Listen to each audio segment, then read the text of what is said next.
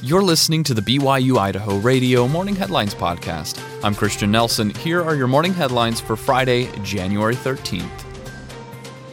Wyoming has managed to buck a national trend that has seen female students opting out of college at more than twice the rates of males since 2020. Ben Moritz with the Wyoming Community College Commission told Wyoming News Service that the percentage of women attending community college has been consistently on the rise, even during the pandemic. He believes one reason more women were able to continue their education is because the state took swift action to provide child care grants to student parents. Hundreds of students across the state were able to take advantage of this, disproportionately female students, who perhaps otherwise would have had to drop out of school because they couldn't afford the child care while they were in class. Federal CARES Act dollars were directed to Wyoming's Department of Family Services, which then partnered with community colleges to distribute child care grants. The state also directed funds to colleges to provide scholarships for students in financial need resulting from the pandemic. Women are more likely to drop out to take care of children, parents, or family members with health problems, according to the National Student Clearinghouse Research Center report, and many do not return to complete their certificate or degree.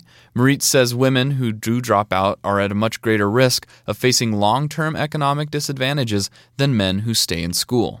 There's a lot of statistics that show that a student who starts a program but does not finish it, the difference between a student who starts a program and actually finishes the program as far as the wage earnings they get is significant. Overall enrollment in community colleges and four-year institutions has been on the decline in Wyoming and across the nation during the pandemic.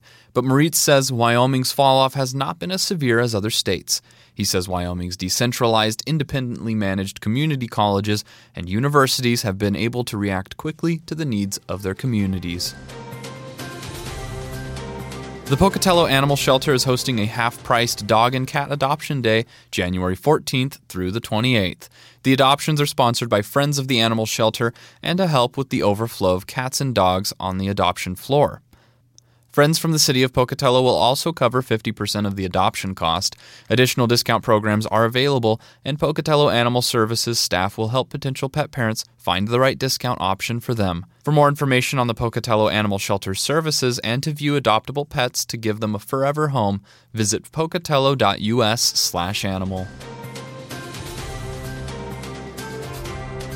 School District 91 is looking for a new school board member. The board chair just resigned. In a news release, Laura Hill says that she's proud of her service but needs to focus on her family and professional life. She'll help the school district as a member of the D91 Education Foundation. Hillary Radcliffe was elected chair during the board's annual reorganization Wednesday night.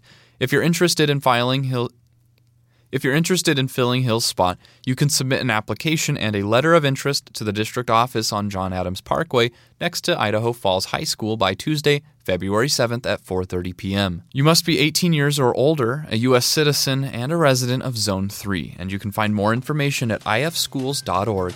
Thanks for listening to the morning headlines for Friday, January 13th, 2023. I'm Christian Nelson, and you can catch more news, interviews, and great content on our podcast feed. Just ask Alexa, Google, or Siri to play the latest BYU Idaho Radio podcast. Or you can listen to us for free on your favorite podcast app like Apple Podcasts, Google Podcasts, Spotify, SoundCloud, or Stitcher. This is BYU Idaho Radio.